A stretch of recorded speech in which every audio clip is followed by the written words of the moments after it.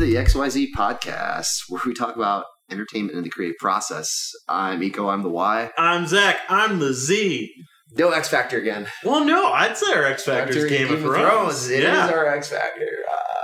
Yeah. So, context for later listeners, this is the Monday after the finale, the series finale, which was yesterday's on Sunday. Yeah. So I gotta say, you're actually going to be the first person I've talked about this with not online. Yeah. So I'm kind of excited for that. We haven't said anything, so I don't know, because everyone knows there's a huge war online about whether it was good or not. Preserve the surprise. So we don't know if either of us are on either side or even not on either side. Yeah, yeah, we don't know. We don't know. But we're not going to get to that immediately. Yeah. But just saying, delaying just some Game of Thrones, gratification.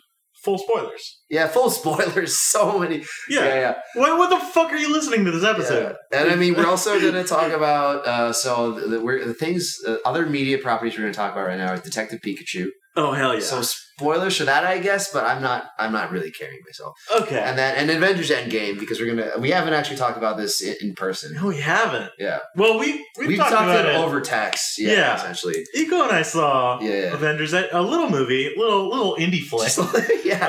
Called Avengers Endgame. I mean, it was such not a big deal that Iron Man's made his way onto a medical journal cover. Yeah. Which I found today. Anyways, so let's start with Detective Pikachu. You went and saw it. You liked it. I mean, it's just I walked out of that movie and I hadn't felt that way about a movie. Well, no, it's just such a fucking bonkers movie. Okay, in many ways, it may have been technically bad, and I'm saying, but it was 100% enjoyable in every sense of the way. Yeah. It was just completely bonkers. Just a lot of the choices they made were really weird. In some ways, it almost felt like a movie that wouldn't come out in 2019. It reminds me a lot of movies that have come out in years past in other decades. It's kind of Who Framed Roger Rabbit, but with Pokemon. And it's just all the most fucking weird. If you don't know what Pokemon is going into that movie, your brain is going to explode because it's going to make zero sense. And they're not going to explain a lot of shit to you. It's just, but in part because so much of Pokemon is just already in the zeitgeist. You know what Ditto is, right? Yeah, I know what Ditto is. Yeah, they have a Ditto in there, and they don't really explain what Ditto is. They kind of explain what Ditto does a little bit just visually because they show him transforming. Yeah. But they're never oh, this is just a Pokemon that transforms. The first Pokemon you see is a Cubone. Yeah. And they pretty much immediately are oh yeah, and he's wearing his dead relative's skull. Yeah, of course. Yeah. Because that's Cubone generally. Yeah, he wears his mom's skull. They don't really go into it. They're just oh yeah, that's a Cubone. He wears his dead relative's skull. That's how they say it. And the first 30 minutes or so of the movie are just straight up very hard-boiled detective film noir from the 1930s. It's very much a pastiche of that. Yeah. And then it becomes a Pokemon movie and it just goes insane. But it's just really interesting because for 30 minutes they're really strict on this detective film noir scene in a kid's movie. And then it just kind of just the lighting and everything.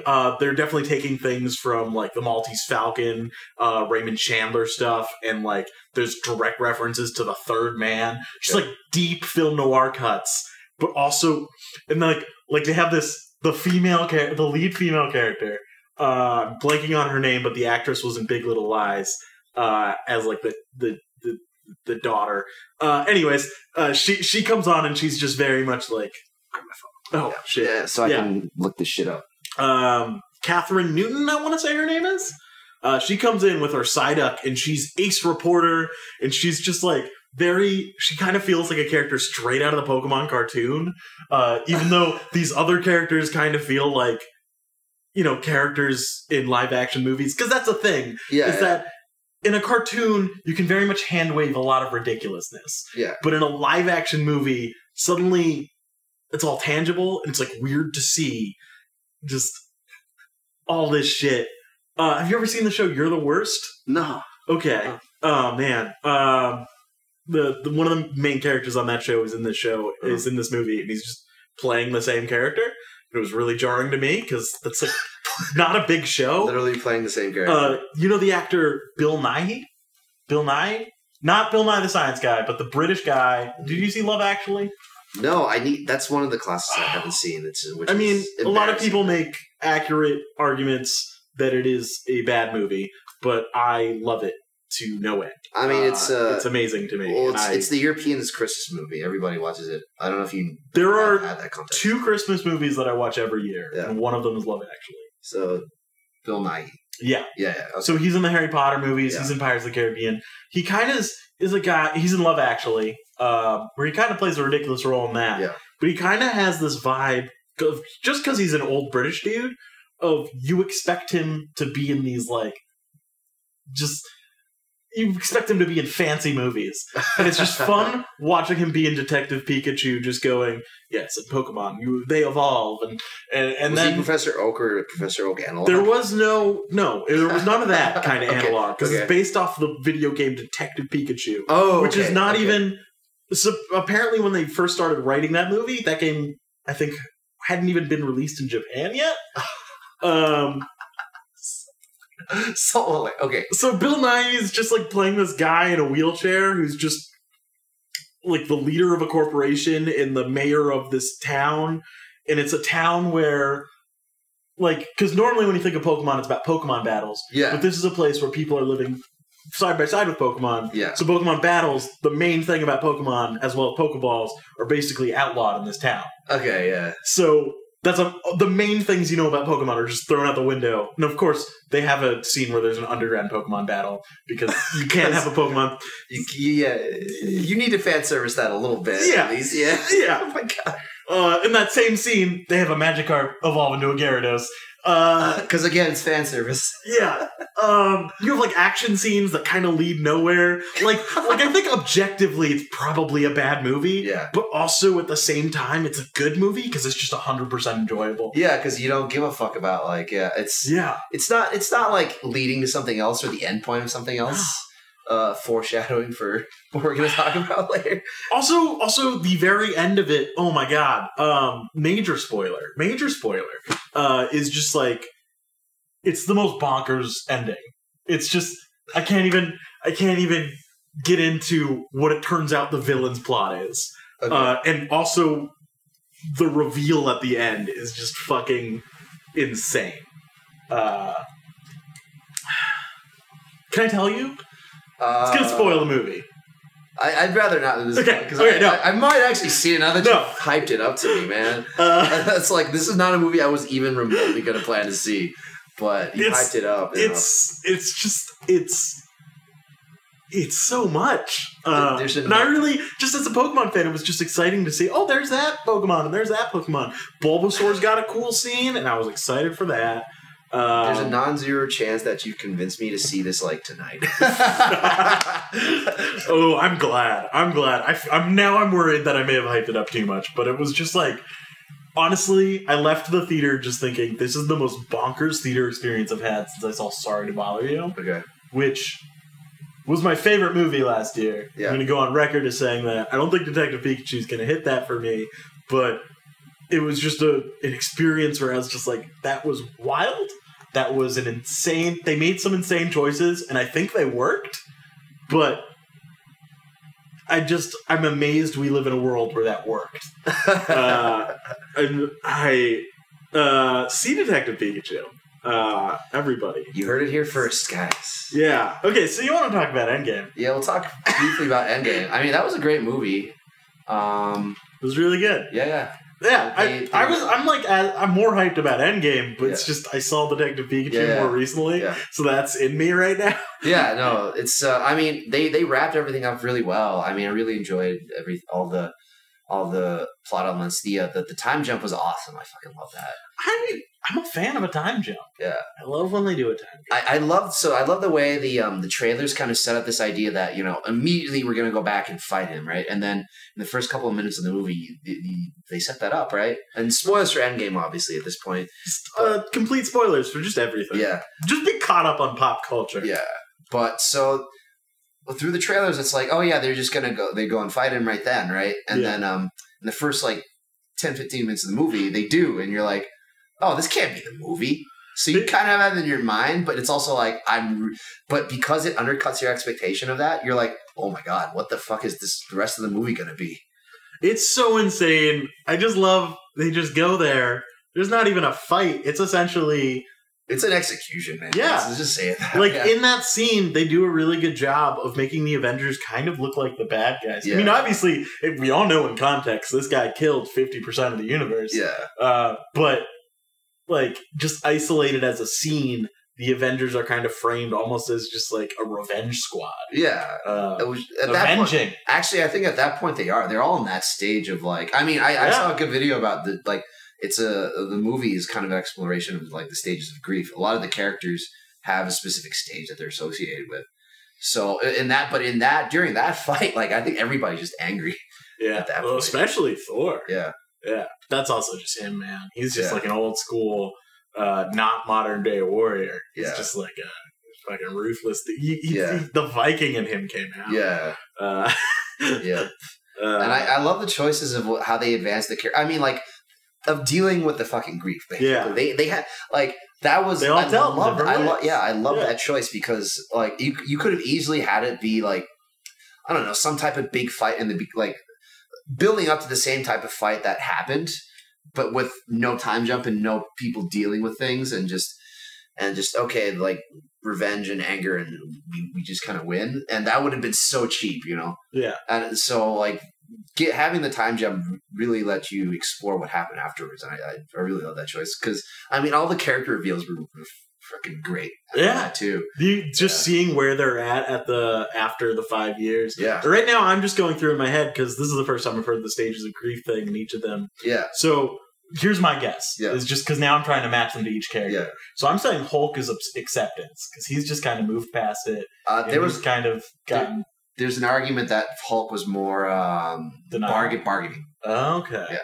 I was gonna say Tony Stark might be denial because he's just like, well, I'm moving past this. Was he acceptance? I think, yeah. Okay, I can see why he's acceptance. In that video, he was acceptance. I mean, this is all subjective, obviously, but I mean, so I see your point. No, actually, no. Now that you're saying that does make more sense. Obviously, lucky, Thor is what is it? Wait. So the 5 stages of grief are despair. Is this denial, anger, bargaining, depression, acceptance. So I'm gonna go with Thor was definitely depression. Yeah. Hawkeye was anger. Yeah, for sure. Captain America would be so we're in denial, bargaining. I don't remember what Cap was. Yeah, I feel like he doesn't fit on that. He doesn't really fit in that. Yeah. But Black Widow somewhere on there. Yeah. Which one? Denial. Okay. Because he's still trying to do. Because she's still. She's still fighting the fight, and she's like, like the video mentioned, and I think this is a video by the Carlin brothers. If you want to check out the original video, I don't know who the Carlin brothers are. Are they George's son? Huh? You know George Carlin. No, I don't think so. They're related to Dan Carlin of Hardcore History? I never Googled this. I never Googled this. So they man, I lost my train of thought a little bit. Because she's so into the idea of having a team that she's like that the underwater earthquake. She's like, let's go investigate that, and Okoye's just like, no, it's an underworld earthquake. Nobody cares. It's okay. Don't worry about it. I saw, and I think they're totally off, but there were a couple comments online that were like, oh, the underground earthquake or the underwater earthquake is clearly setting up Namor. I've heard that. Yeah. I don't know who that is, but yeah. Like, okay. Other than he's the first Marvel hero. Oh, really? He predates the first 2 Marvel heroes are Namor, the Submariner, and the Human Torch, and then Captain America came along. Oh, wow. So in 1937, actually, I think the first superhero crossover was Namor and the Human Torch. But the Namor's, he's kind of been in flux rights-wise, because he's kind of both a Fantastic Four character and an X-Men character. Oh, yeah, so that's really gray. Yeah. But he's also just a Marvel character. I don't know. So yeah, his rights were kind of in flux, but now they're not. Anyways. So Endgame. That has nothing to do with Endgame. So yeah, that was I love that jump. wrap that up. And there were a couple of other things that I felt like that I was able to read into the movie that I felt made it better. For example, like there was another theory that I don't remember who published it, but basically the theory is that Iron Man is the one to defeat, quote unquote, defeat Thanos because he's the adaptable one. Because every time there's a problem with the suit or he sees something that his suit isn't built to handle, in the next iteration, it's there. Yeah. The counter is there. So I thought it was very, like, they didn't state this explicitly, so they kind of snuck this in there. But I saw this as, so the last time he fights Thanos is on Titan, and they have him trapped, and they're trying to get the gauntlet off, right? And they can't. But so he's like, you know what? Why were we trying to get the gauntlet off? Oh, I saw this online too. Yeah. So why are we trying to get the gauntlet? Like, why don't I just build the gauntlet into my suit and just steal the fucking stones? Yeah. Right? And then that's exactly what he does. And I'm like, that's a nice, like, subtle tie into the fact that he's the smart guy. He's the adaptable guy. He failed in that way, and he's like, well, I will never fail like that again. So he builds the counter. Yeah. And I thought that was really cool. Was there any other theory that... Oh, yeah, there was something I talked about, like, kind of like, I guess, the pathos of the Thanos character in this one versus the Infinity War. Mm-hmm. I don't know if that's the correct term, but basically whether or not you feel like he deserves to win. Yeah. And in Infinity War, he does. You feel like he does deserve to win because he has suffered, he has sacrificed. He's lost a lot of his quote-unquote children. What did it cost? Everything. Yeah. Yeah. So in that sense, you feel like he's kind of earned the right to win. But in Endgame, that version of Thanos didn't, because all he did was skip to the future. Yeah. The Avengers did all the sacrifices. He skipped all the chapters. He skipped everything. Yeah. He skipped right to the end. He's like, well, I deserve to win. Went straight to the destination. No journey to earn it. Yeah. Yeah. So that's why I think they did that very well. And I a lot of these things I actually feel they to me like could be reaches, but I feel like they aren't. I feel like these were intentional themes and planned out, actually. Yeah. Because I mean, just from everything I've heard about makes sense about the directors and Kevin Feige and how their attention to detail, like comic stuff, like for example, I read, and we talked about this too, but I read about the dusting of Spider-Man in Infinity War. Like, he knew it was coming because of Spider Sense, and like they never explicitly say that, but they use that, and I'm like, that's such a small detail that they put in there. That's like it shows their attention to like these things. Yeah. Oh yeah, and that's why he's able to know he's gonna go. Yeah, I don't feel so good. Yeah. That's a Spider Sense. Yeah, telling him he doesn't feel so good. Yeah, that's a Spider Sense. Oh man. Yeah, such a cool detail, right? Yeah. Yeah, it is. I mean, obviously, I think they had it mapped out for a while. Probably not. I mean, at least since I think after Iron Man 1 and Incredible Hulk, they started to map out the idea for where this was going to go. Yeah. I think Iron Man 1, they were just like, we're just going to make Iron Man, right? And let's see if this works at all. Because, I mean, a lot of what they say is that a lot of it was Jon Favreau, RDJ, and Jeff Bridges just, like, hash it out kind of like in one night. Yeah. Just kind of like in a trailer, in a cave with a box of scraps. That's how they created Iron Man. Well, you know how the funny thing is, like, you know how Taika Waititi, he pitched Thor Ragnarok, right? Yeah. Was he cut together a bunch of action scenes with Immigrant Song playing under it from the other Thor movies? Oh man, why did it take them 3 Thor movies to put in the Immigrant Song? It's perfect. Yeah. It is. I remember the first trailer for that movie came out, and I was so pumped just hearing that, because it just goes with Thor so well. Yeah, it does. Oh my god. I really hope, like, I'm intrigued to see, obviously they put Thor on the Guardians of the Galaxy. But I still hope we get another Thor solo movie with Taika. Because it was so good. It's so good. And I like the Guardians. I don't really like Peter Quill that much. Okay. And the Guardians movies have so far been mostly about Peter Quill. Yeah, okay. And I don't want to see a Guardians movie I want to see a Thor movie where he's not hampered down by the Guardians. Yeah. Especially, I I think Chris Hemsworth is just far more the superior Chris to Chris Pratt, Okay. who my opinion has gone downhill of. Look, he was perfect in Parks and Recreation. Okay. But I still like the Guardians movies. I just like I think my favorite characters are the ones who aren't Chris Pratt. Though I think Guardians 2 was a great tale about a son and his father. Yeah. I don't want to be overly critical of it because I do think Guardians 2 was pretty good. And Guardians 1 was amazing. I feel like Guardians 2 hit home better for me than Guardians 1 as far as like the emotional heart. But I think the more I think about it, the arc between him and the villain, like it's definitely an improvement villain-wise. yeah, for sure. And I think they, you know what? No, I'm saying all these things, and it's just because I don't know. I don't love his performances, but I mean, but I do think thematically it's a better movie. Yeah. Guardians 2. I actually watched a weird video. It was like I watched the first 5 minutes of a 30-minute video about somebody who's like a Marvel movie skeptic, but she loved Guardians 2 because of the thematic trail of it. Because like it is a great movie about daddies. About daddy issues. Yeah. I mean, and like you said before that you enjoy Guardians 1 more, and it's like whatever. You can enjoy something more and also think something else is better. I don't know. I don't know if I want to really rank them. I think it's more of just my feeling when I saw them in theaters. Yeah. It has stuck with me is just the first time I saw Guardians 1 in theaters, it blew me away. Yeah. The first time I saw Guardians 2 in theaters, I thought it was really good, but I think a lot of my feelings were, a lot of the things that would have blown me away already blew me away in Guardians 1. Okay. Yeah. And I think that was part of it. But I think Guardians 2 might stand the test of time slightly better. Yeah. Also, just any movie with Kurt Russell.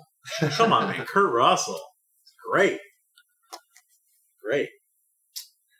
Anything more we want to cover about Endgame? It's you at this point. You had like a lot of things that I just did not. You kind of like wowed me with some of the things you've been looking up about Endgame. Because I've been watching these videos leading up to it. Yeah.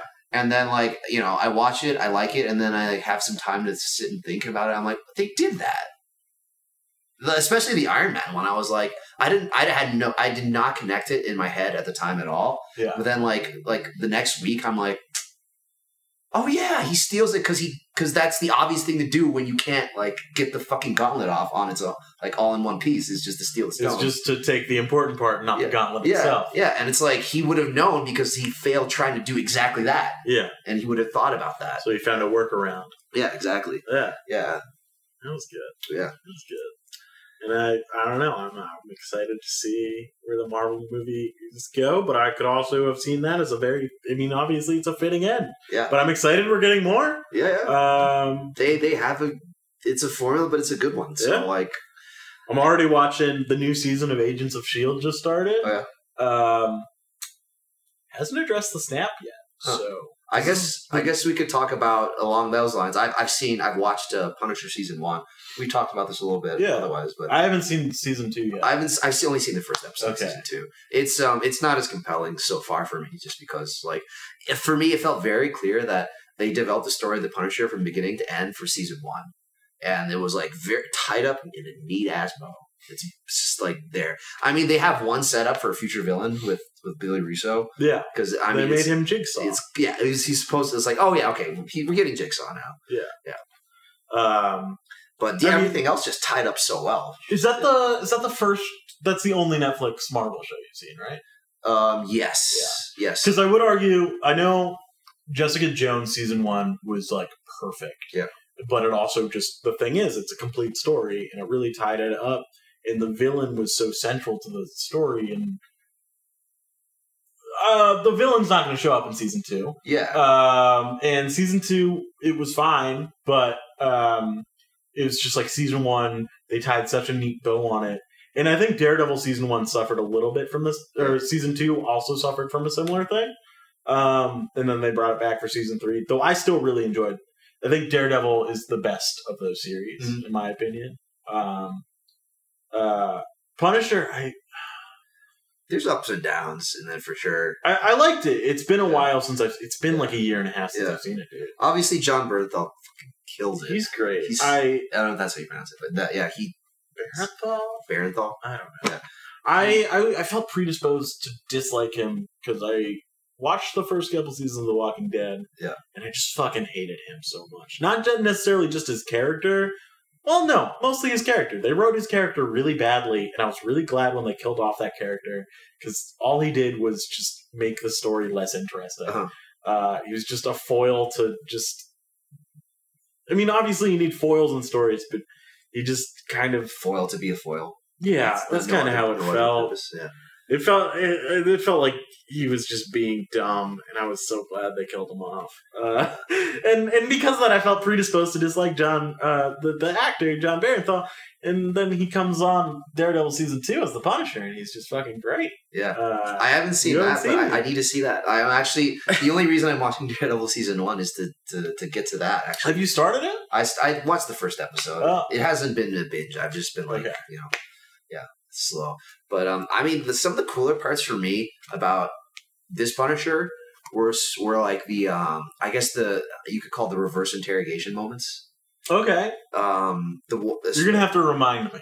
So when again, spoilers for obviously so many spoilers, but when he goes after Wolf, right? The way he intentionally makes his who is Wolf again? He was the Homeland Security agent in charge before he got killed by the Punisher. Okay. Yeah, I don't remember. He's the guy that also shoots Micro. Okay. So he's the guy that tries to bury it. I legit just don't remember season 1, which is why I haven't seen season 2 yet, because I know I'm going to have to rewatch season 1. I remember there's a season where he's off in the woods. I remember there's the lady who's kind of tracking him, and then they team up, but she's kind of cool. No, Dina's the character, but her boss at the beginning is Wolf. Okay. He's the guy that tries to bury it from the Homeland side. Oh, and then Russo kills him. No. Then Punisher kills him. Frank kills him. Yeah. Okay. Yeah. See, my memory is bad on this. Okay. So he's the boss on the Homeland Security side. Okay, so like the story is basically Frank goes into his house, right, and then he beats him up, ties him up, and starts asking questions with the mask and everything, right? Yeah. And tortures him kind of in a stupid way, just like but he intentionally. I didn't know it was intentional because, but they showed that Wolf's hands were bound behind his back, but the binds were kind of not very good. Mm-hmm. So Punisher tortures him, blah blah, and it's like you kind of know that's not. It's like we all know torture doesn't work. Yeah. So, but then and we even all learned from the film Zero Dark 30. And then God. But he even so Wolf even says you're clearly not a professional because you should know that doesn't work. Well, that's what we learned, right? And then Frank ignores him and shoots him in the knee. Okay, whatever. So you're like, okay, this is not good. Okay, right. But then what happens is he Wolf gets free of his restraints. Yeah. And then gets the gun. Annie. She got her gun. She got her gun. Gets the gun, basically, sticks up Frank and then takes off the mask. And he's like, oh, it's Frank. And then he starts spilling his guts on what the fuck happened. Because he's so arrogant in that moment.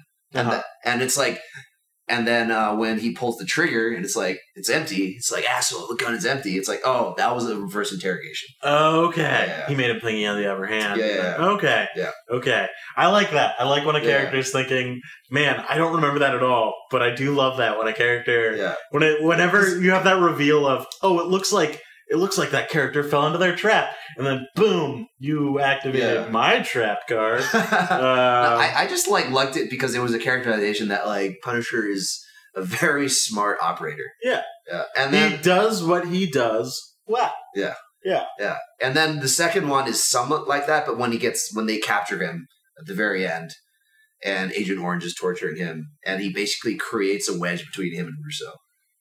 And which lets we know what happens. Russo cuts his binds a little bit, gets free, gets revenge. Yeah. I was like, but yeah, the wedge was like it's a cool. He knows the psychology of the characters, the arrogance on both sides, and how they see each other, and then plays them off each other. That was great. Yeah. Yeah. I should really rewatch this show. Well, in part in preparation for season 2. But that's mostly right now. I'm on very much of a show backlog. Yeah. Because I'm still rewatching Game of Thrones, even though it's over now. Nice segue, by the way. Boom. Ooh, yeah. If we want to segue into Game of Thrones, yeah. that's what I feel beefed up on. Yeah. I'm still mid in my rewatch because I rewatched season 1 and then I skipped to 6 and 7. Yeah. Because I had like a week to do it. Yeah. So I skipped 2 through 5. So right now I'm in season 4. Okay, yeah. So of my rewatch because I kind of slowed down. Yeah. Once season 8 started. Quick question: what did you think of season 8? Oh man, so mixed. Man. Okay. So I can go episode by episode. So 1 was okay. Episode 2 was fantastic. 2 was fantastic. 3 was good right up until the point that Arya kills the Night King. Not because it was Arya, but just because it's such an empty villain. Such a It's just like you've been plotting this since the prologue. I want to come off right now. Yeah. I actually really liked season 8. Okay. I see there were a lot of flaws. Yeah. But I don't think it was worse than a couple of the previous seasons. Okay. I'll say this, right? Yeah. Like, I can see why you say it's not as bad as the previous seasons. For me, I forget. Oh, I'm not saying it's better than the previous. But see, I know what you mean. Yeah. Like season 7 rushed and everything too, right? Yeah. Very rushed. But I feel like I forgave season 7 in hopes that season 8 would pay off. And that makes sense. Okay. Right. My big thing was, I think, because I read the books before I started the show, very, very purposely. Yeah. And then I started watching the show, and I was like, oh, I still prefer the books. Okay. And I loved seasons 1 through 4, and then at some point it kind of became a different show. Yeah. But I feel like I set my expectations a little bit lower. Okay. And I still think it's a good show, and I'd still enjoy it. And maybe it's because I have the books to fall back on, which might that's legit. Might not even end, but part of me is just like this entire time is I'm just like, oh, this is a visual representation of the books. Yeah. It doesn't have to be because they've already neutered the Martells and they don't have the Aegon Targaryen thing. We've talked about Game of Thrones previously on this podcast. Yeah. And I want to be clear, off-season Game of Thrones me was talking. I'd kind of so. When the seasons aren't going on, I'm not really thinking. You just saw how I was talking about Punisher, where right. Like, you just forgot. I had just forgotten everything. Game of Thrones. I love Game of Thrones, but in between the seasons, I kind of like let myself forget, like stop thinking about Game of Thrones. Yeah. And so I just like don't have anything to say about them. And now I've thought about them. So yes, we were saying Night King, kind of an empty villain. Yeah. They've been setting up since literally the first scene of the series. The first scene, yeah, I know that. Like, okay, so. I'm just writing some stuff down so I can. What they should have done. My biggest issue with this season and the last season is pacing. Is you should have made them 10 episodes. You should have taken the 10 episodes. Last season should have, or the second to last season should have ended with the Night King. Like it should have ended with the Long Night or whatever, and then maybe they're defeating him. And then you can just spend season 10 on the last war. Right, yeah. Or whatever. Season 9, I guess it was. Yeah. Or season 8. Yeah, it would have even just been season 7. Long 7, long 8. Yeah. So maybe you could throw in another season there, and then you could have thrown in the whole fake Aegon Targaryen plot, or not fake. He might be real. Because here's my thought: in the book, it won't be Dany versus Cersei in that last scene. Okay. Or not that last scene, but in the bells. Okay. It'll probably be Targaryens against each other. Okay. But. Sorry, you haven't read the books. Yeah, no. All right, yeah. So what did you think of... So the ratings. So, yeah. Like I said, Long Night is like... It's very mixed. I'd say the episode after that, Last of the Starks, I guess. The episode 4 was like... That was definitely the low point for me. Yeah, I think that's generally rightfully the low point. There were moments I liked in that episode. There were moments I liked, but then the ending, I was just... shake my head so much, man. How did it end again? Rhaegon gets shot out of the sky. Oh, right. Oh, yeah. God. I was like, what? It's like, you know how hard it is to hit a flying target? With a gun? Yeah, I can get... like, with a fucking gun. Like, and then to go with crossbows. To do that, like, large, very unwieldy crossbows to aim that well, it is so fucking hard to hit a target in the sky that's moving at any speed. My theory for how that'll be explained in the books, because here's my thought is they got the last couple seasons were just a lot of the skeleton of the book, and they're scenes that will happen in the book, but they'll make a lot more sense in the book because they'll have more. Like, so my thought is, I can understand how it could be. So you should go ahead. Yeah. Euron Greyjoy kind of sucks in the TV show. Yeah. Euron Greyjoy is really fucking cool in the books. Okay. He's just like, he's only got one eye, first of all. Yeah. He's just a full-on fucking crazy pirate. He's also got his brother hanging around, not Balon Greyjoy, but Victarion Greyjoy. Okay. Euron Crow's Eye Greyjoy, they call him, and he's kind of like a magical wizard dude who's also just an insane psychopath pirate. But like, he's not Jack Sparrowing around. He's just like, he's like a dark, vengeful dude. Okay. And so a theory I saw online is that he's going to use magic or whatever to just like cover that fleet in fog. Okay. So that it will explain why an ambush could happen. Okay, yeah. And maybe he'll use some sort of, because he's using all sorts of blood magic to do shit in the books. Okay. Though I need to reread A Feast for Crows and Dance with Dragons, which are the two books he shows up in, because I don't really remember them super well. But so like, I could see how they could have set, if they basically made the length of that scene like, I don't know, instead of 20 seconds and made it like a minute and a half, you could have justified it very easily. Yeah. Which is like, okay, like they miss the first time, and then they go on, she just does the dive bomb because she's just thinking impulsively. And then, but like, maybe they were already ready for that. They like they reload, led her into that position. Or they reload, because if you're flying straight in, then it's much easier to hit. Like the way they framed it, it's like he's flying on the side and gets hit 3 times in a row, and like with no misses. And I'm like, that's so unlikely.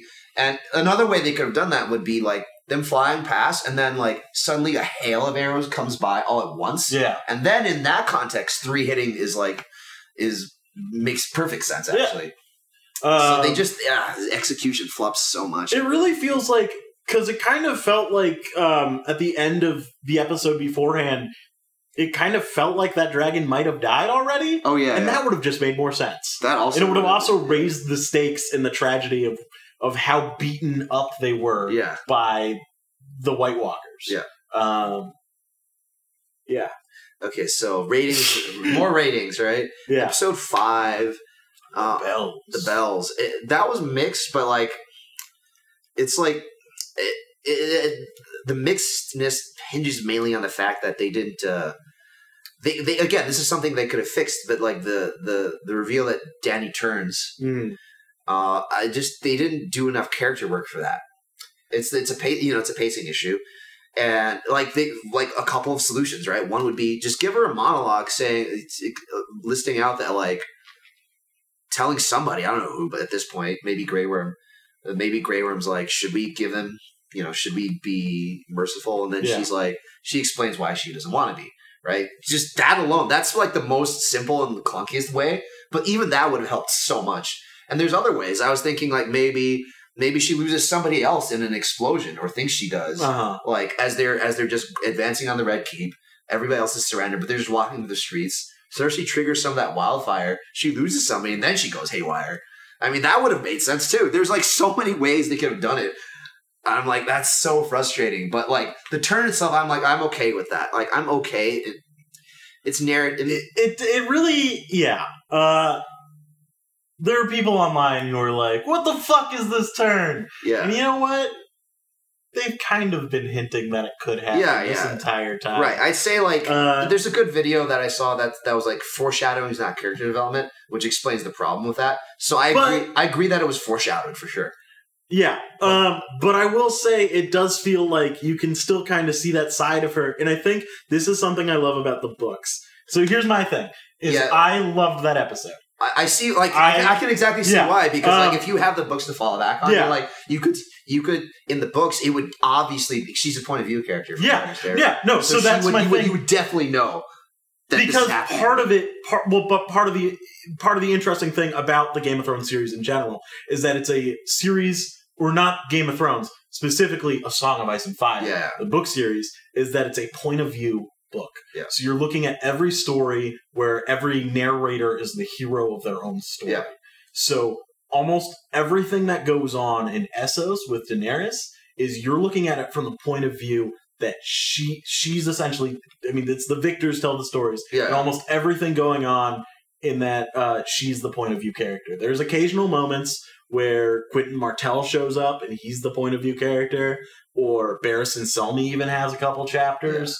Yeah. But for the most part, you're just looking at this person and in her story, and this is something that they do in the finale, where Tyrion's just like, she's been seeing herself as the hero this entire time. Yeah.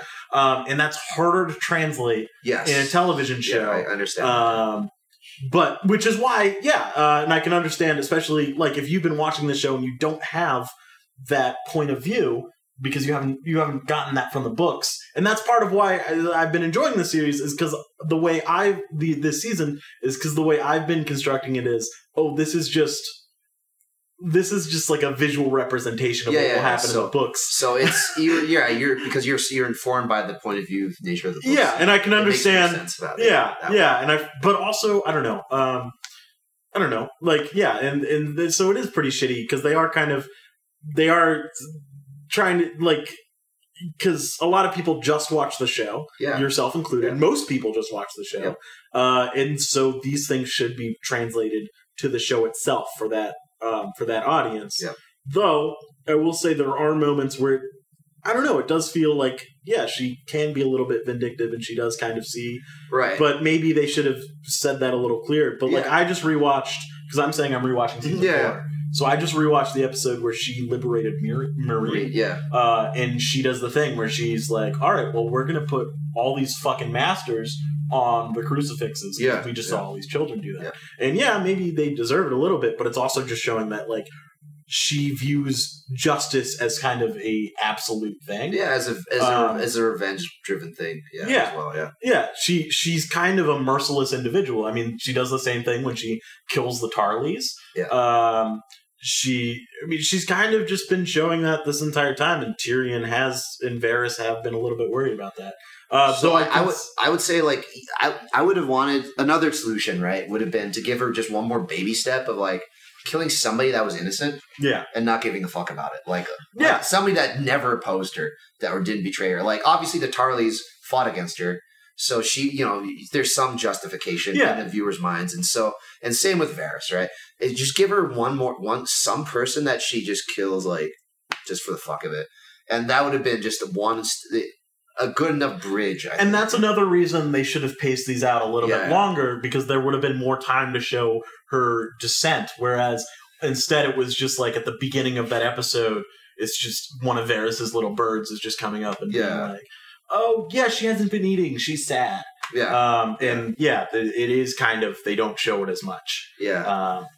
So, and then in finale, so my impressions of that were like, so what happened for me was when Jon stabs her, I'm like, I literally said, wait, that's it? I'm like, oh man, I was just so let down. There could have been a lot more of a swell too, as far as like the cinematography and the music especially, that I feel like that moment should have been given even more weight than it was. I feel like it wasn't given enough weight, and I did not enough Daenerys reaction shot in that either. She just kind of like, and then dies. Like, it is pretty quick that her death. I liked it, but that's another thing where, once again, if they had more time to flesh out this series, like if they had another couple episodes, maybe that was the ending of episode 9 of the season, and then season 10 or episode 10. That's when they do the quick little time jump. Tyrion's got a bigger beard, and they do the council. It could have been the ending of the episode is just Drogon carrying her off. And that might have held a little bit more weight. That would have been really good, actually. And now that I imagine that, I'm like, that would have been so good. And then you have a whole hour to devote to everyone's ending. My number one issue with the last couple seasons is that they just decided to rush through it. Yeah, that's definitely the biggest problem. I don't really have an issue with pretty much any of the events themselves. Just the weight they gave them. Yeah, I agree. So like, but that makes it like, I wouldn't say it's, I don't know if I would say it was bad. It was very disappointing and frustrating. I wouldn't say it's bad, but it's disappointing and frustrating because I know if given proper weight, how good it could have been, you know? It could have been so much better. It could have been so good. So, yeah, that's where I land on this. And I think, How do you feel about Bran being king? it's meh. It's okay. Okay. It's not... Actually, okay, so the only thing that I will say was bad, that I really actively disliked was just the way they treated the Night King. Like that's the worst. The worst. The worst thing. And I held out hope until the last because, I saw the trailers for the finale and there was snow and I'm like, maybe something's happening. And then nothing happens. I'm like, no. But now that we really know. Hope that's more fleshed out when the books come out. But also, once again, there are so many people who love this series who don't read the books. And so even if it is more fleshed out in the books, those people are still robbed of... You guys, I keep saying those people, it could be you because it's possible that he just never comes out with the books. Maybe. I'm gonna like it's the most likely scenario that A Dream of Spring never comes out. Which, first of all, that's what they should have ended the last episode at. The title should have been A Dream of Spring. The title, yeah. So much of those last scenes were very spring. They were a dream of spring. They were very I spring-like, I liked a lot of the endings, if I'm being honest. Yeah. I know a lot of people on the internet aren't happy about it. I actually really like Bran ending up as king. I'm just like I said, I'm mad on that. It's not great or not terrible. I'm like, okay, that kind of makes sense. I don't really care. Yeah. The other character send-offs, Jon going back to the Wall I felt was appropriate. I think that's one of the more fitting endings. I'm not saying Bran's the most fitting ending. He's probably one of the lesser of the main characters fitting it. I'd say all the endings are fitting. It didn't completely land. I'd say the last part of it landed more than the beginning. Until Daenerys dies, that section didn't really land for me. I think a lot of really could have that section where they're kind of going through the fallout of the last episode and they're kind of finishing up the Daenerys storyline. Yeah. For me, I don't know, a lot of it just kind of felt like, these are things that I feel like I've just read enough online and just this is all stuff that we've pretty much know is going to happen. Yeah. If I'm being honest, I cheered when Drogon burned the throne down because that was my number one prediction all season is that Drogon melts the throne. And no one ever gets to sit on it. And she does it. So. She does it. She does it. She's kind of happy. If I'm being honest, I've been somebody who's kind of been rooting against Daenerys. Yeah. Because I kind of have always felt that the Mad Queen was going to happen. Yeah. So also, I did kind of cheer in the episode when she did her heel turn. Yeah. Because I was like, oh, yes, they're going for it. Because part of me was worried they wouldn't go for it. Because one of my issues with the TV show over the books is that at some moments it feels like they make choices because these characters are fan favorites and they make choices that feel crowd-pleasing as opposed to what's actually going to happen in the books. And so I was worried they might... But they couldn't do that because that's clearly such a fit part of the ending. I mean, but they did go through that too quickly. Like the decision, a lot of the individual things, the decisions, I'm like in a vacuum if paced right, I would definitely agree with. I'm just like The Long Night was a good episode by itself. Yeah. But in the context of this greater TV show. This huge buildup of what the Night King is supposed to be. And it just drops the ball on that. It feels like we got all this cool lore and there was a lot of mystery. We didn't get a lot of it. And none of that comes back at all. Yeah. It's just I was like, that's the solution. The solution is you just stab him and that was all there ever was to it. You just have to get close enough to stab him. And they never really I feel like we were going to go more into the Three-Eyed Raven. We're going to go more into the old gods and the Children of the Forest. Whatever Sam's been researching, maybe he comes up with something that he sees in his books because that's why he was fucking sent to the fucking whatever the Old Town. Yeah. And all he figured out was that Jon's a Targaryen. So I don't know. I hope we get some Sam chapters in the books. Once again, I'm sorry to keep bringing up the books. I know I did this thing when we were doing the Marvel episode where I just kept bringing up the comics. I feel like it is a bit more germane to but this is definitely more germane up the books. Because I mean, because it's the direct story. It's even possible that I will now read or listen to the books because I'm like, I'm just hoping for like a better resolution. Yeah. Yeah. But the thing is, with the books, you might not even get a resolution, which is really annoying. Yeah. I hope that in the books to come, there are just chapters of just Sam chilling in Old Town. Yeah. Just straight up reading the histories of the lore and just like learning things. Like, because, I don't know, I've been looking at a lot of lore recently in general. And there is a lot of it, but maybe not as much as there could be for the night. I don't know. In the books, I totally remember. My understanding is that the Night King really isn't the same. Yeah. But just for background for you is like I have been reading like not just recently, but even like over some period of time. Yeah, I have been reading like the background from the books from the wikis. It's a lot of fun to go through that wiki. I do that at work sometimes. Yeah. And I'm okay if I don't discover it in the in the process of reading, especially like the Night King stuff, which is different. Yeah, that was entirely different. Yeah. Basically, the Night King, as far as I remember, was the 13th Lord Commander of the Night's Watch. Probably it's dramatized to be the 13th because unlucky numbers. Yeah. Fell in love with a White Walker woman and then married her basically. Yeah, because the White Walkers in the books are much more like evil elves in a weird way. I don't know. They're like an evil children of the forest. I feel like they're kind of their own race. Okay. Yeah. Sort of thing. I don't know. That's my understanding. Once again, I need to reread. I just finished Clash of Kings, so I still have 3 more books to reread. I haven't read these books since 2012. Yeah. Or 2013. One of those 2 years. So it's been a minute. And I don't really totally remember a lot of things. I'm finding, because while I'm rereading these, and rewatching the show at the same time, is that I'm finding that a lot of my memories have been overshadowed by the TV show, because I've rewatched the TV show, but I haven't reread the books. Yeah. Like, what was something?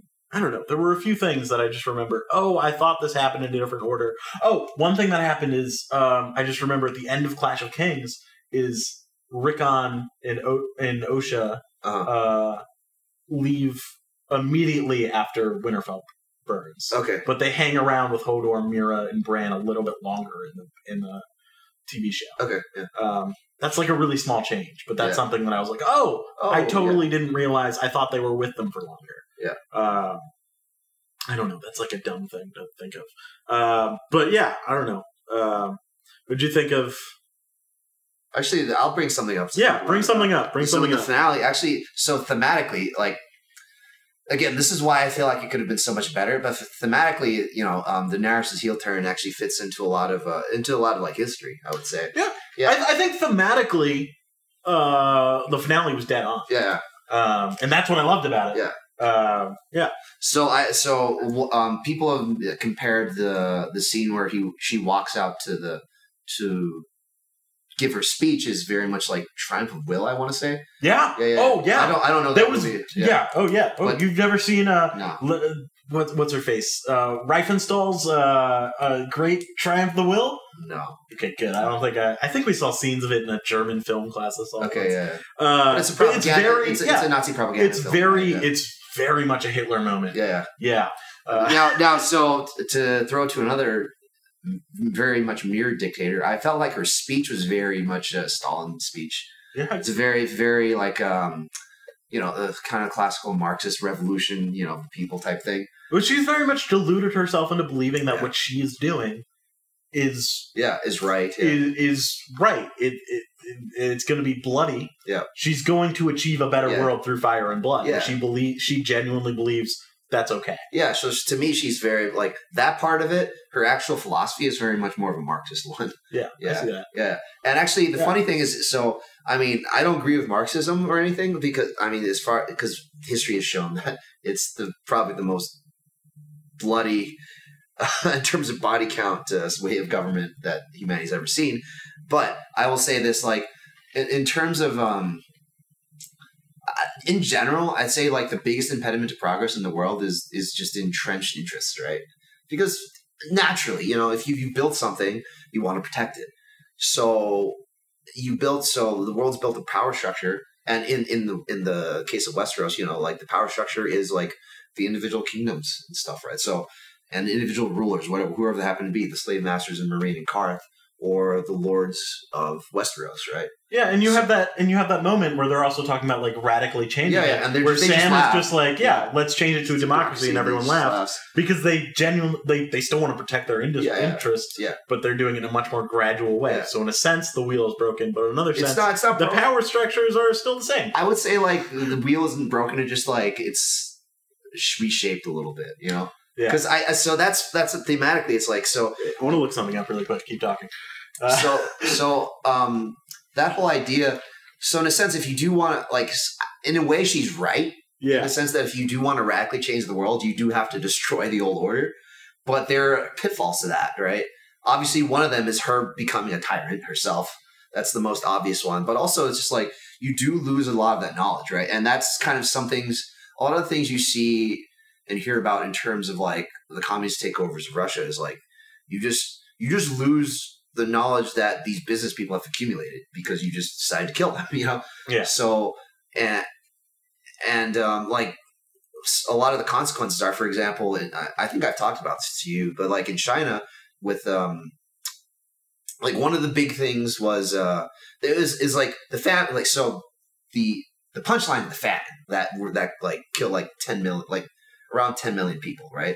But the lead up to that is actually, there's a several factors, right? Like it's just because the incentives were the weird incentives of being a communist system made it so that people up-report their agriculture, right? That's one of them. Yeah. Another one is just this weird idea of like, well, we want agriculture to thrive, so we need to kill pests, right?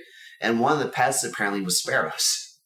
So they have these campaigns. I've seen these posters, not online, not in like actual real life in China, but there's these posters. There's these, like the historical posters of like it's a kid with a slingshot, and the slogan is like hey everybody, let's go kill sparrows. You know what's really funny about that is I was just listening to a podcast earlier this week. Yeah. That was basically talking about how in World War I to get kids involved in the fight against World War I was they started a propaganda campaign in America that was like kill squirrels, pests. Yeah, and there was a competition of children killing squirrels. So it's very interesting that there's interesting. That so parallel. But in this case, it's like, well, actually, sparrows may eat crops occasionally, but you know what else they eat? Bugs like locusts. Yeah. So you don't want to fuck up the food chain. Yeah, so they fucked up the food chain like terribly, and basically, some locusts came and ate all the crops then, and then everybody was fucked. And I mean, this is shit like my parents lived through, you know. Yeah, it's just that's the reality of what happens with communism, just like the loss of information, right? It's like, you know, so that's part of like one of the themes of. Like, yes, to radically change the world, you probably do have to kill everybody that was of the old order. But at the same time, you lose a lot. Yeah. Is it right in the first place? And in terms of, you know, quote unquote morality, and does it actually make a better world? Because also, and the way you do it, are you just replacing one power structure with another oppressive power structure? Right. Yeah. In a lot of the theme of that last episode is that in the show in general is that absolute power corrupts absolutely or whatever. Yeah. And that's why Drogon burns the throne, is because he's like, oh, well, that's the symbolism. Yeah, a lot of people have obviously been making jokes about the whole thing of like, oh, so dragons understand symbolism now. Well, yeah, apparently they do. I mean, there's once again, dragons are magical beings who are symbolism. I think I do understand symbolism. Actually, I think a lot of people are making that joke, but like, I mean, like apparently they do. Like, you know what? I think it's been said in universe that dragons are somewhat smarter than humans on some level, or at least they have like an innate understanding of the universe. That was just like, oh well, let's just burn this fucking material thing that people keep fighting over, right. even though it's just a symbol. Yeah. Also, so another thing along those, one of the things is that, and this relates just directly to like having too much power, is that, I mean, so she makes mistakes, right? So Daenerys makes mistakes, right? You could And she doesn't redeem herself after burning King's Landing, but like you could see a world where she does and she repents, right? But at the same time, part of it is because she has so much power, her mistakes are magnified. And of course, that's the same story with all these like tyrannical power structures where it's like, I mean, like whoever came up with the sparrow shooting campaign was like had good intentions, but he was just obviously not smart enough to realize that sparrows also kill bugs. So like his small mistake, like if it was just one dude killing one sparrow, nobody fucking cares. Yeah. But because he implements it on a fucking national level, massive level, it just like fucks everything up so badly. Well, another thing about her mistakes is that's kind of what led her to the sack of King's Landing is because every time she made a mistake in the TV show, most of the time her mistakes were because of mercy. Yeah. And she learned that, like, basically the lesson she keeps learning over and over again in Game of Thrones is that fire and blood is what is the only thing that ever leads her closer to her goal. It's way more effective. Yeah. And I think, like, again, like that's somewhat actually true because, again, power structures that exist want to keep things the way they are. So the fact that like the Sons of the Harpy became a thing actually makes a lot of sense. And like that actually is the lesson. Yeah. But whether or not it's right is a totally different story. No, it's exactly. just like, practically speaking, you do have to kill a fucking lot of people. But also at the same time, it's like she really didn't have to kill all the people of King's Landing either. Like if she went around killing all the lords, that would have actually made a lot more sense. Yeah. No, it was very much a very sudden heel turn where it was just like, oh, she's just gonna kill innocents now. Yeah. But I think part of it was just she wanted to make like.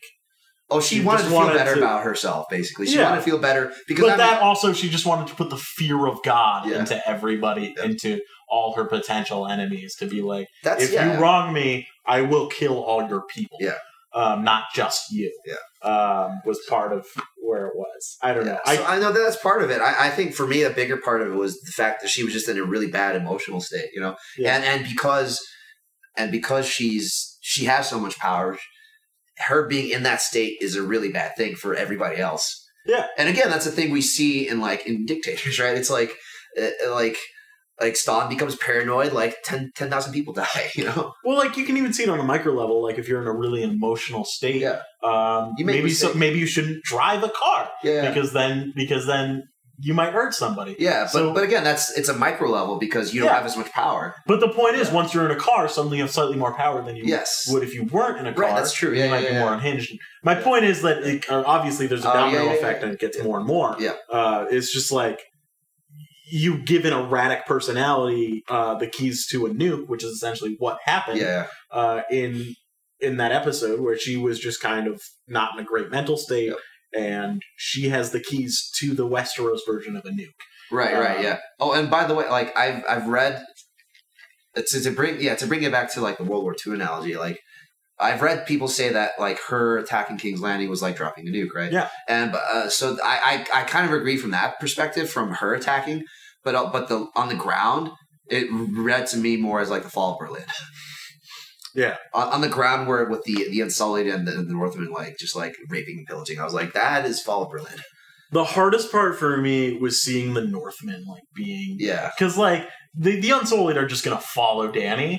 And at least they're just they're only gonna kill people. Yeah. Right? So they're not gonna rape people. Yeah. And then you watch the fucking Northmen go insane and rape people. And it was kind of it reminded you of back in the early days of the series where the wolves were fighting the lions, and at first, like you're just viewing the Starks are the good guys, but then you kind of see that their soldiers are doing just as bad to the kingdoms as the Lannisters are doing. Oh right, you're at that one scene where I think there were Jaime and Jaime and Brienne encounter some Stark soldiers, basically. Yeah, they encounter a bunch of women who are hung, and there's like a sign that's just they lay with lions. Yeah, and it kind of reminded me of that, but it was kind of crazy because you know, these are the people who just defeated the Night King.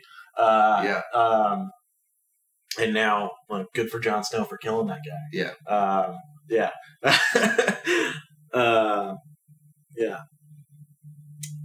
Have we run out of things? I feel like there's like a billion things I can talk about here. There's one more thing that was brought up on social media that I'm like, I see that as somewhat problematic. What?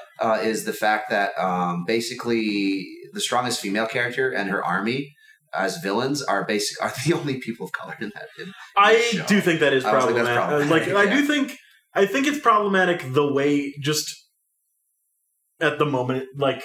It's problematic because there aren't any other people of color. I mean, I think it's still it was still the right decision for the show. Narratively, I agree, but also, there's because there are no other. Yeah, it's not the rest of it is not handled well. Yeah. It's not necessarily because it's bad for that arc.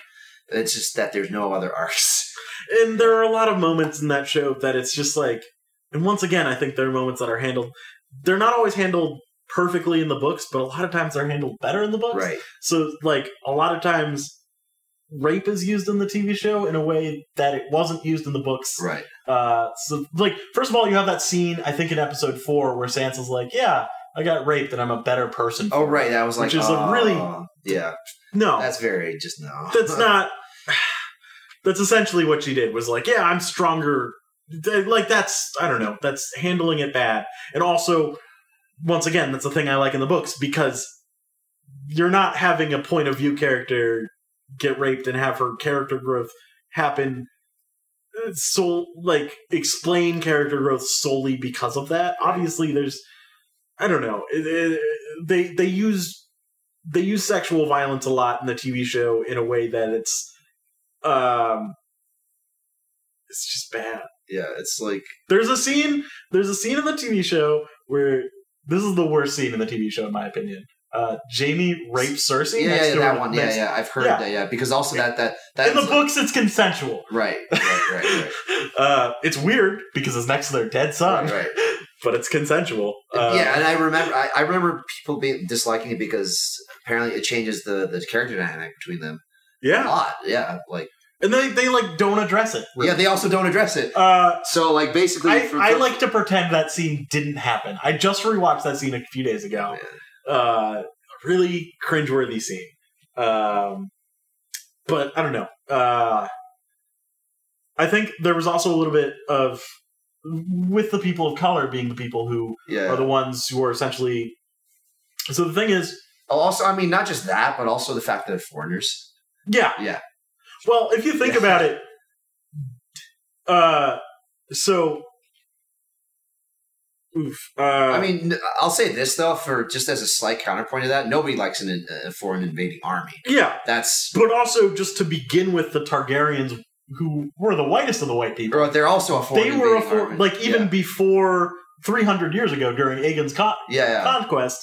That they were an imperialistic power that came in and were foreign invaders in the society. Yep. But it's like easier to frame that because they're just the whitest of white people. Also, they're technically refugees at that moment because the Doom of Valyria. Yeah. I don't know. That doesn't make it any better, by the way. It doesn't. But no, it doesn't. Yeah. And also, in the TV show, obviously, like Grey Worm and Missandei are pretty much the only people of color who are main characters. Yeah, right, yeah. In the books, they're very different characters. Okay. Just those two characters are pretty different. Like, I think they gave Grey Worm a lot more heart in the TV show, and in the book, he kind of feels a little bit more ruthless. Okay.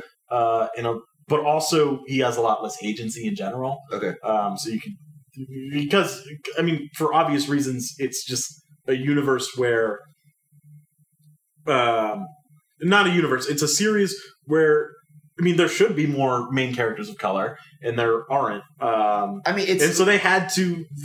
They should obviously put more characters in the forefront who are. I mean, to be fair, it's like let's just be honest. This TV show is about a fantasized version of Great Britain, right? Yeah. So in that context, like, it makes sense. But at the same time, you could have they do have enough freedom to put more people in, Yeah, and I mean, it's a fantasy world. Yeah, there's like random shit, like for example in like you could make the Tyrells black. Yeah, like there's no just like it's a fantasy world. Could right, and like also for example like I have a version of Henry V, right? On it's the Hollow Crown version. Yeah, with Tom Hiddleston. Okay, as Henry. It's a fantastic fucking movie. And that's actually where I know him from originally. But so there's a Duke of York who's black, and it's like that obviously didn't happen in historical England, but like we're just like, fuck it, right? Let's do it. It's a fucking fantasy world. Yeah. You can do whatever. Yeah.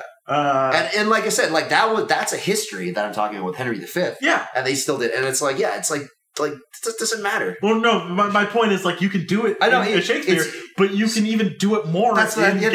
Exactly, that's what I'm saying. Because it has no basis. Right, it has, yeah. I can think of one character who they did change the race of, which is Zero. He's from season 2. Oh, Zaxos. Zaxos. Yeah. In the books, he's a white guy with a weird... But also in the books, he's probably gay, and he's definitely straight, or at least he seems straight in the TV series. Yeah, at least they changed a little bit of his diversity. Yeah. One for the other.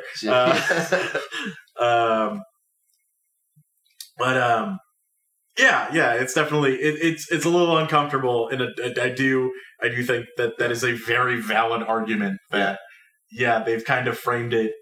Especially in the political moment we're in at the moment. In the moment, right? Yeah, where, like any time it would be bad, but in the particular moment we're in, having it be the foreign people of color be the bad guys does feel a little icky. Yeah. And also having your lead female character. But also, you could argue that your lead female character was also Arya or Sansa. Sure. I mean, I'm just saying, I've been against Daenerys from the start.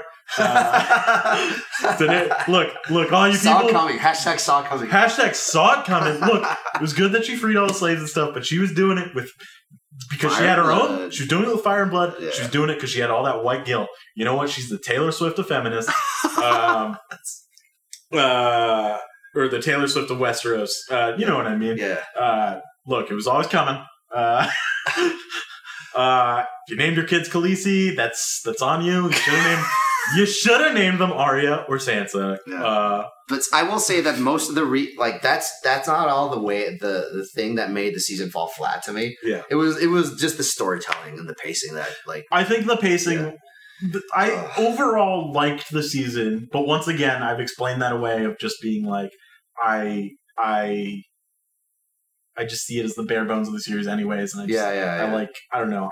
I just enjoyed my time and kind of took a backseat to some. I understand where people are taking faults, but I think the number one issue was the pacing. Yeah, that's definitely. I think the events that happened along the way would make sense with a little bit more breathing room. Yeah, a little bit more character moments to explain them, and maybe a little bit more lore moments. Yeah, that would help the Night King part. Hopefully, I mean. I feel like that if there's anything that's going to change dramatically on how it's handled in the books, I think that's it. Because well, as we've discussed, there's no fucking Night King so far in the same way. How do you feel about, because they've announced all these like prequels and stuff, or spin-offs, and one of them, the one that's like going to happen, is The Long Night. Okay. Starring Naomi Watts. That's all we know about it, but it takes place during the original Long Night, I believe. So maybe she's the White Walker. Maybe. No, I don't think that's how they're going to do it in the TV series. I don't know. How do you feel about those shows happening? I'll watch them. Right? It's not an excuse to not explain it away in the main TV series. Yeah. No. Like because no matter what happens in the previous lore, it's still going to just end with like poorly explained, like no very little pathos catharsis. Yeah. It was just like and I said like I'm okay with Arya killing him. That wasn't a big thing for me, although for some people it was. But it was just like, wait, the solution is you stab him and that's it. And like, oh man, really? It was just like that. Yeah, it was just I think an annoying complaint is the complaint that it was Arya who killed him. It should have been Jon. I'm like, that's kind of a dumb complaint. I'm like, I see where they're coming from, but I'm like, personally, I just like, nah, whatever. The reason, one of the reasons that people give for that, and this is where I give them like the benefit of the doubt partially, is it's like, well, she had no scenes with, there's no history there in the characters.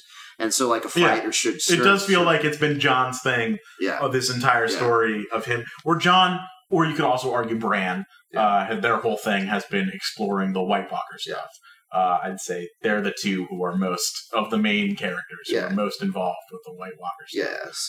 And it kind of like it was annoying to me that they didn't explore more of that with Bran because he goes off into Ravens and like that's all he does basically. Yeah. I just feel like so one of my big feelings about Game of Thrones in general is that first of all it's a story about stories. Yeah, that's why it's called The Song of Ice and Fire because it's each of these characters. Each of them has a different song in their own way, and they're all interconnecting songs. Yeah, and that's why I don't know.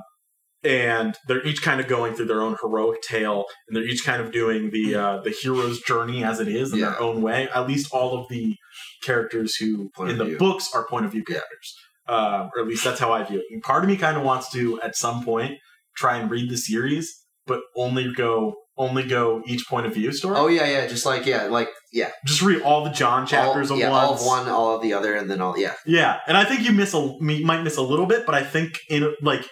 Just the arc of that character's story will make sense just by going that way. And I think that's a really cool thing about it.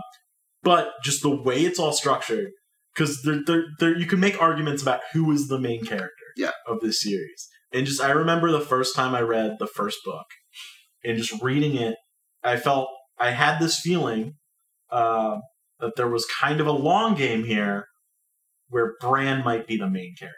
Okay. And me saying that now with him being the guy who ends up king kind of feels like I'm rewriting history. But it's because he's the first point of view character you get other than the prologue. Yeah. And so it kind of feels... And it's just a very stereotypical fantasy story. Yeah, it makes sense as just like how fantasy stories go. And also he kind of feels like the Harry Potter of this story. Yeah, and also the fact that he's like he has all the memory. Yeah. Really, so he kind of is the one who goes into the most...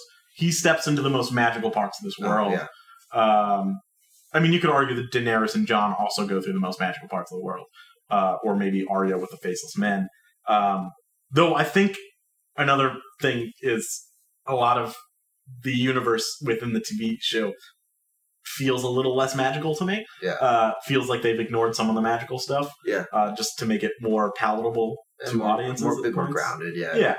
To ground it, because once again, just like Detective Pikachu, live action. It's easy to take certain things with a grain of salt if you're not watching them in live action. But if you're watching them in live action, crazy weird fantasy stuff doesn't make as much sense. Or at least it's harder to explain it away. But if it's like a cartoon, or if it's even just if it's words on a page, especially, it's easier to kind of hand wave a lot of that. I don't know. It just. As somebody who's read a lot of fantasy stories, it kind of felt like, Bran's kind of going through the typical, I'm a kid and I'm stepping into this magical world journey. Okay, yeah. Or like, I don't know. One of my friends told me that she had read something from Todd Vanderwerf that, from the analysis of the writing style of George R.R. Martin, that he predicted Bran would be king. Yeah? Yeah. So I think, like, your intuition about that might be more than just, like... Yeah, it's like it comes from a good place, right? Yeah. It's more of a gut feeling than me reading into anything. Yeah. It's just more of I've read enough stories to kind of have a idea of where story structure goes. Right. And I don't think I honestly him becoming king was a surprise to me. Yeah. But it just sort of felt like he was always gonna whatever his ending was gonna be something huge. Yeah. And I feel so that the one funny thing, by the way, about that is. If you set up this idea of subversion of expectations, right? Yeah. Then it's either there are two paths for that then, which is like either it's something huge in one way or something huge the other way. So it's actually, even though it may be a subversion, it's actually like the subversion is still a big deal. It still has to be a big deal because like let's go back to Endgame, like Thor's arc in Infinity War is actually it's a classic subversion of the hero's journey where he's like. He gets this close to winning, and he doesn't. So, but it's a huge deal that he doesn't, right? And it's like it was always good. You knew it was going to be a huge deal, whether or not he won or lost. Yeah. Well, and here's the thing: is even with a subversion, you're still following the rules. Yes. The rules still exist, and even a subversion still follows the rules. And here's my thing: like so much of Game of Thrones is. A lot of people's analysis of it is, oh my god, all the main characters die or whatever. Or at least that's how it felt in the beginning. But that's the thing is in the long game, it's still a very typical story structure. Yeah. It's not much of a subversion as much, especially in the books where like Robb Stark isn't a main character, as much of a main character. Because it's a huge surprise when it seems like the big hero dies, but in the in the book, he's less of the main hero because he never gets his own. You never see anything from his point of view. I mean, obviously there is that subversion with Ned Stark, but I still think his is still, once again, like all of these characters, they're having classical songs. Like each character could have their own legend told about them in this universe. So you could tell the story of Jaime the Kingslayer. You could sing the song of Jaime the Kingslayer. You could sing the story of Bran the Broken. And actually, so a lot of people are like making fun of the fact that they're like, oh, they immediately called him Bran the Broken. And I actually think that's a great name for him. In part because, first of all, alliteration. Not just that, but also it goes with the whole breaking the wheel thing. Okay. In a weird, because broken. Yeah. But also it's just an idea of like, first of all, they broke their traditional power structure a little bit, not totally. And also, he's gonna fight against the broken, and he also. The reason he's the perfect choice for king is because he has no ego anymore. Yeah, he really doesn't.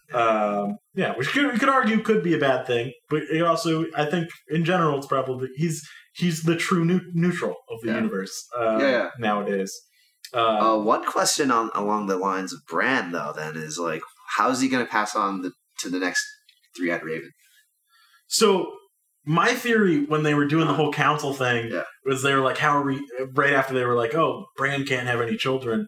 Yeah. First of all, can he have no children? Is that a fact? How does Sansa know that? Yeah, like, has she like tried? Yeah. I feel like he's a guy just where his brain's at. I think he's just a guy who's become asexual just because he's just so he's so Although there were the memes that Bran is just like watching porn of everybody fucking Westeros. You look so beautiful on your wedding night. No, Bran, you have a dark taste. Anyways, no, that was awkward. Oof. But, so you were saying that he can't have no. So my original thought was their next thing was just going to be. Oh, he's going to pick his successor, and the next king is going to be the next Three-Eyed Raven. It's going to keep going that way. But it didn't seem like that's the direction they were going. But once again, a nice thing about the ending to this show is that all the characters who did survive had a very open ending. They're fairly open-ended, like there's all these people saying that Jon left with the wildlings to be king beyond the wall. Right, some people, but also, he's a guy who's all about duty, so maybe So he could be staying with the Night Watch, and he's just helping them forge a way out. Right, It could be either. It really could be either. Yeah, but also one of the things he learned is that when he killed Daenerys, it kind of was a moment for him just saying, fuck duty a little bit. Yeah, exactly. It's like, to mirror, to bring it back to Endgame, it's like, that's Cap's arc, which is like, he's all about duty, and then he learns to think independently. Yeah. And, or rather, he's still about duty and honor and all that stuff, but it's just like, first he attaches it to the government. Then he's broken of that in Winter Soldier, and then he goes through this arc of like, and then the he's broken of that even a little bit in Avengers when he sees all the weapons they've been building for S.H.I.E.L.D. But then at the end, the fulfillment of his arc is that he does take something for himself finally. By staying with Peggy in the past. And I think that's the perfect ending for Jon Snow, because I think he was at his best when he was with the Free Folk. When he was able to break rules. Right? I think that's like, he was obviously conflicted, but the reason he was conflicted is because he realized, oh man, this old world where I'm just a bastard, and just like everything, like he's not having sex with anyone because he's worried about his duty, and then Ygritte's able to. That's what's sad is now he's got to find a new Ygritte. Ygritte was always my favorite of his two love interests. Once again, I'm anti-Daenerys. And her best love interest was Khal Drogo because she's a vicious conqueror, and he's a vicious conqueror. Just another thing is, they did pay off the vision. Yeah, they definitely like that. Well, they didn't just pay off her visions; they also paid off some of Bran's. So in the Bells, you see a quick shot of So I literally watched that episode, this episode of Bran's vision, like a few episodes before rewatching the Bells yesterday. There's a scene where you just see a dragon flying over King's Landing. Is it really quick? Shade of a dragon. Yeah, it's really quick, but it's literally the same shot right before, like right after the bells ring. Then she flies over, and you see the shadow of the dragon that's exactly the same as Bran's vision, and that's when she cuts loose and starts burning innocents. But you also, once again, as you were saying, the visions in the Tower of the Undying. That was because you had so much time to like sit with it. Yeah. That like now I can actually kind of remember it. It's like, oh yeah, this actually makes sense because that's when she does go back. Well, if you think of her believing in an afterlife, or some symbolism of that. Just what the symbolism is she sees the throne, she walks up to the throne in that scene, and then the next thing she does is she unites with Drogo and Rhaego. Yeah, exactly. Yeah, and it's foreshadowing the fact that she sees the throne and she dies. Yeah. Yep. Which that's cool. That's actually a cool thing. Yeah. Once again, I just said that I finished rereading Clash of Kings, which is the book where that scene happens, and the vision's slightly different. She does see the throne, but there's also like other things in that's kind of cool. There's a whole thing. My favorite part of that vision is where she sees a king with a wolf's head. It's clear, like at like a wedding feast. Reference to the reference. Yeah. Okay. There's another one where there's just like a bunch of dwarves who are all representative of one of the various kings because it's during the War of the Five Kings, and they're all like fucking Westeros essentially. Okay, and it's a weird scene. Although that's like, that's like the Purple Wedding. No, well, yeah, because in the Purple Wedding they do have all. They have all the yeah. They have all the dwarves running around on the beach. Yeah, it's a very wedding oriented vision. Yeah. Oh yeah. No, she foresees all the weddings. I mean, we're pretty good on time, so we can wrap up. We could keep talking forever about this, but no reason to have a 5-hour episode. So. Yeah. So conclusion is like, I mean, it was like the season for me, the Game of Thrones season for me was meh, mainly because I felt like there could have been so much more. It could have been so much better. And I'm just like, oh, man, really? Once again, I've just been rating it on a different scale ever since they fucked up Dorne. Because in the books, oh my god, the Martells were the best in the books. Okay, and then they fucking... Oberyn was cool in the TV show. Pedro Pascal. And then they went to Dorne, and the Sand Snakes were uninteresting, and they replaced Arianne Martell's character with Illyria Sand. And because that's who should have been sitting at the council, not the new Prince of Dorne, but the Princess of Dorne, Arianne Martell. And they also didn't have Quentin Martell's storyline, and I'm speaking gibberish to you right now. So we're going to end this episode, I guess. I liked the season. Okay. I don't know. I like the ending. Yeah. I understand people's complaints with it. I think I just set my expectations lower. And once again, that doesn't excuse anything. I mean, I could see why you would say you like it. Yeah, that's... Yeah. Yeah, man. All right. This is Eco and Zach from XYZ signing off. I guess plugs? Nah.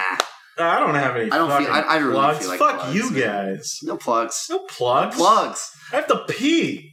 Jeez, we've been going on so long. I've been finished his fucking coffee. Yeah, this whole episode I've been drinking a large Dunkin' Donuts iced coffee. If you've been wondering why I have a lot of energy the entire convo, I'm pretty loopy. I barely slept last night because of Game of Thrones. Yeah. All right. Well, we're signing off.